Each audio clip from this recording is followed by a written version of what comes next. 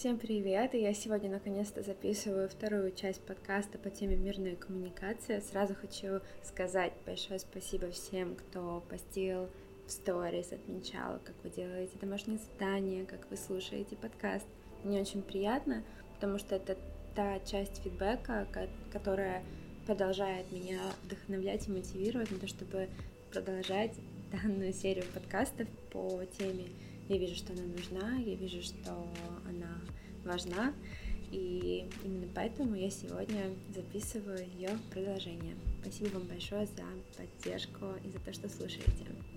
Итак, сегодняшняя тема очень интересная, лично интересная мне. Это одна из самых моих любимых тем работы над собой по сегодняшний день, и будет это все еще длиться, мне кажется, до самого конца моей жизни. И тема звучит так: умение брать ответственность за свои мысли, эмоции и действия.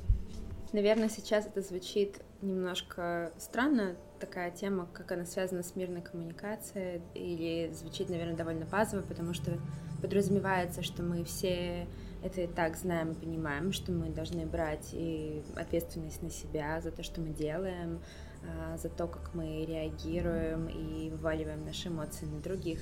Казалось бы, все очень базово, но нет. Для начала мне хочется вернуться, как и в прошлом подкасте, к самому истоку, к речи, коммуникации в целом.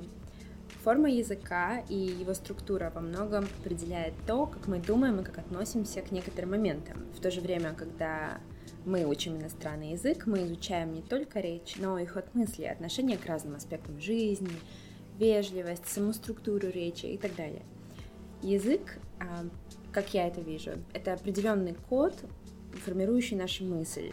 И порой наши эмоции и то, как мы себя чувствуем, они никак не могут связаться с этим самым кодом. Когда возникают ситуации в стиле «я не это имел в виду», «ты меня неправильно понял», «как же тебе это объяснить?». Хорошо, когда у нас уже есть база, которой мы можем пользоваться, которая нас устраивает, а вот если мы чувствуем, что то, что мы говорим, ранит других или приводит к недопониманию, вызывает у нас желание, в принципе, молчать и закрываться, в целом не работает для нас, или когда мы чувствуем себя безоружными под обстрелом слов нашего партнера, эти ситуации говорят о возможном продвижении наших знаний о том, как же этим универсальным кодом, как коммуникация, пользоваться. Я также считаю себя новичком в мирной коммуникации, и осознание того, что мои слова — это определенный код и очень сильный инструмент, который заводит в тупик в ссорах и в целом создает эти ситуации, пришло не сразу. И хотя после ссор в голове у меня часто крутилось, а ведь ссоры могло быть и не быть, если бы было сказано и не сказано в целом вот это. Но и у моих партнеров тоже не было опыта достаточного для того, чтобы мы могли создавать пространство безопасное для этих тренировок и расти вместе. И вместо этого мы в целом просто поджигали друг друга и ругались, пока силы не заканчивались. А когда сил кидать друг в друга речи уже не было, мы пытались находить компромиссы. Сейчас, после всего лишь 3 лет усердных серьезных ежедневных тренировок, я возьму именно последние 3 года, так как это было именно время, когда я приняла решение для себя и стала работать над собой постоянно, делая свои собственные домашние задания и практиковала общение. Я все еще часто нуждаюсь в напоминании моим партнерам на то, чтобы я остановилась и взяла ответственность за то, что я говорю, за свои эмоции, за то, что я делаю. И мне порой до сих пор сложно, когда ситуации задевают меня, и каждый раз это напоминание о том, как много практики длиной в жизнь мне предстоит. У этого пути нет финальной линии. Мы всегда можем совершенствовать наше умение обращаться с речью и эмоциями, брать более сложные задачи, помогая окружающим. Зато каждый раз, когда мне удается разрешить конфликт с незнакомыми мне людьми путем мирной коммуникации, когда в конце достигнут мир без ссор и агрессии, я чувствую себя так, как будто бы я только что получила Оскар или наконец-то пришло мое письмо из Хогвартса.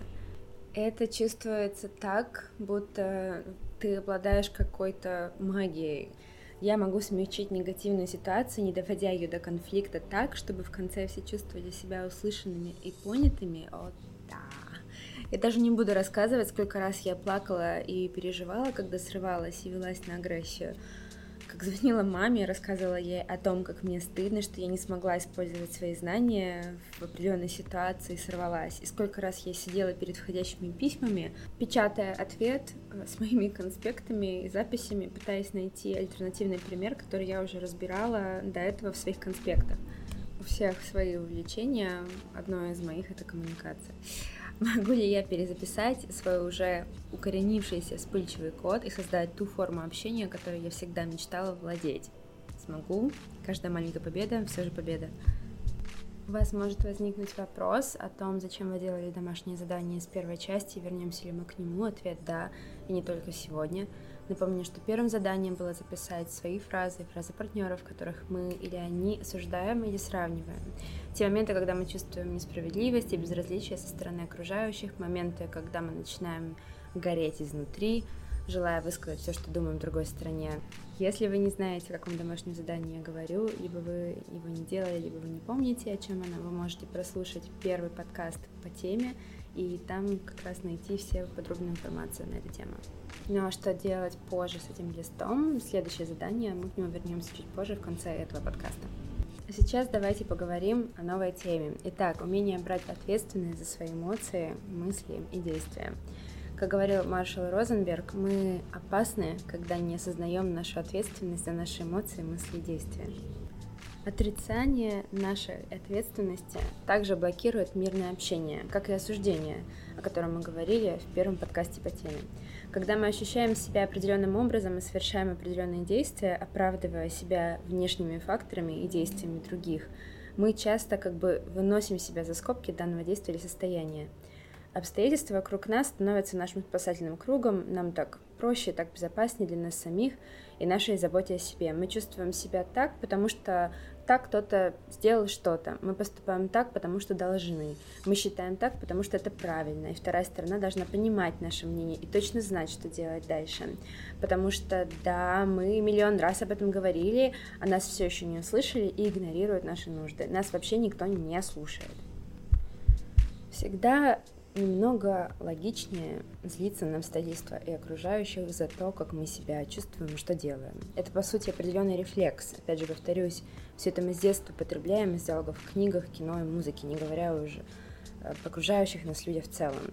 Это то, к чему мы привыкли и взяли за правило, это то, что работает для нас, пока у нас не появится желание попробовать другую схему. Но неумение брать ответственность за наши эмоции и действия блокирует нас от других ситуаций и людей. От поиска решений, от мирного общения, лишенного насилия, где каждый имеет шанс получать то, что ему необходимо, быть понятым, понимать других и их нужды. Зачем нам брать ответственность за наши эмоции и действия? Потому что это один из тех моментов, когда мы блокируем себя от мирной коммуникации, когда мы начинаем обсуждать, сравнивать и унижаем другого человека, который, скорее всего, понятия не имеет, через что вы проходите, потому что об этом не было сказано так, чтобы вторая сторона могла это понять без призмы додумываний. И, возможно, вторая сторона полностью растеряна и абсолютно не понимает, что же ей делать, чтобы это насилие остановить. В итоге срабатывает защитный механизм второй стороны. Почему я должен терпеть? У меня тоже есть свои нужды, которые мой партнер игнорирует. Я тоже сейчас все скажу, как думаю, так по кругу. Итак, когда мы не берем ответственность за наши эмоции и действия, я буду приводить разные примеры. Когда мы используем «я должен», или «я должен был», или «потому что так надо было сделать». Например, когда мы руководствуемся правилами «я написал ответ таким образом, потому что таковы правила компании». Когда мы ставим диагноз «я срываюсь, потому что я вырос в такой семье». Когда мы переносим ответственность на других «мне больно, потому что тебе все равно». Я плачу, потому что ты меня игнорируешь. Я накричал на свою сестру, потому что она не слушалась. У меня испортилось настроение из-за Инстаграма. Я себе не нравлюсь, потому что в Инстаграме все такие идеальные. Также, когда мы ставим себя на место пострадавшего. Я осталась в этих отношениях ради тебя, ради сохранения их. Когда мы руководствуемся полом, возрастом и так далее. Я должна приготовить еду, потому что я мать. Я не работаю, потому что я мать и жена. Умение брать ответственность за свои эмоции и действия – это наш собственный большой шаг в понимании себя, что мы делаем и что нам необходимо. Мы берем ответственность за свои действия. И сейчас я буду перефразировать, попытаюсь поменять фразы, которые я говорила только что как примеры, но уже в перефразированной форме, когда мы берем ответственность на себя. Итак, я написал ответ таким образом, потому что я боюсь потерять свою работу.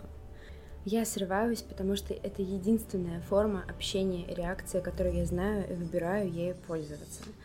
Мне больно, потому что я чувствую себя одиноко. Я плачу, потому что я не получаю внимания от тебя каждый день в течение дня. Я накричал на сестру, потому что я сделал такой выбор. У меня испортилось настроение, потому что я бы хотел быть окружен другими вещами, которых у меня нет. Я себе не нравлюсь, потому что я сравниваю себя с другими и не хочу контролировать свое время, проведенное в социальных сетях. Я осталась в этих отношениях, потому что я хочу, чтобы мы были женаты, и я сделала этот выбор для себя. Я готовлю еду, потому что я сделала этот выбор. Я не работаю, потому что я сделала выбор не работать. Ну, как вы думаете, даже эмоционально, когда вы прослушивали примеры фраз, есть разница, как вы себя ощущаете, когда вы слышали фразы, где ответственность не взята, и где перенесена, допустим, на какие-то обстоятельства других людей, и где мы берем ответственность за то, что проходим, за то, что переживаем. Таким образом, мы подходим к новому домашнему заданию. Я попрошу вас посмотреть на ваш лист фраз с первого задания и поискать в них те моменты, когда вы не брали ответственность за свои эмоции и действия. Не обязательно, что вы пользуетесь этим. Может быть, у вас этих фраз и не будет, но таково задание. Может быть, они у вас есть. Рядом с этими фразами, если вы их найдете, я прошу вас записать уже новый измененный вариант. Если вы зайдете с перефразированием фраз в тупик, попробуйте воспользоваться схемой «я делаю так-то, потому что я выбрал продолжение фразы». «Я чувствую себя так-то, потому что я сделал выбор», продолжение фразы. Когда я работала над собой, практиковала данное задание с другими людьми, перефразирование сказанного на то, что мы берем ответственность за эмоции и действия, я замечала, что люди порой на какое-то время замолкали и смотрели на листы с записанными фразами. Это так много ответственности, это даже как-то тяжело брать на себя столько, сказал как-то мой друг, глубоко вздыхая, продолжая смотреть на переписанные фразы. Мы можем продолжать использовать привычное общение, если это работает для нас и нас это устраивает, но если нет, мы можем попробовать другой путь и обратить внимание, как много зависит от нас самих, как много мы делаем сами для себя, потому что делаем такой выбор, а не из-за чего-то или из-за кого-то. Как много мы способны изменить в желаемую сторону, если научимся брать на себя эту ответственность. Первый год моих шагов в мирной коммуникации я чуть ли не каждые несколько дней или почти каждый день начинала фразы привычным образом, но позже исправлялась и говорила: извини, что я не взяла ответственность за свои эмоции, или я хочу взять ответственность за свои действия. Это до сих пор моя практика, то, как я порой реагирую, лишь потом замечаю свою ответственность. Это во многом изменило мою жизнь и отношения с людьми и ситуациями к лучшему. В том числе улучшились мои собственные отношения с самой собой. На сегодня это основная тема. Она, возможно, покажется какой-то, может быть, кому-то легкой или не совсем связанной с общей темой мирной коммуникации, но эта тема важна. Она такая же важная вступительная часть, как и тема первого подкаста. В следующем выпуске мы уже будем проходить более сложные, как мне кажется, задания, более глубоко работать над фразами и напрямую связанные с коммуникацией с другими людьми. Поэтому мне хочется, чтобы сейчас мы проработали вот эту вот вступительную базовую основу, и надеюсь, вам будет интересно над ней работать, обратить внимание на себя и, возможно, слушать, как другие люди берут либо не берут ответственность за то, что они говорят, за их эмоции и за их действия.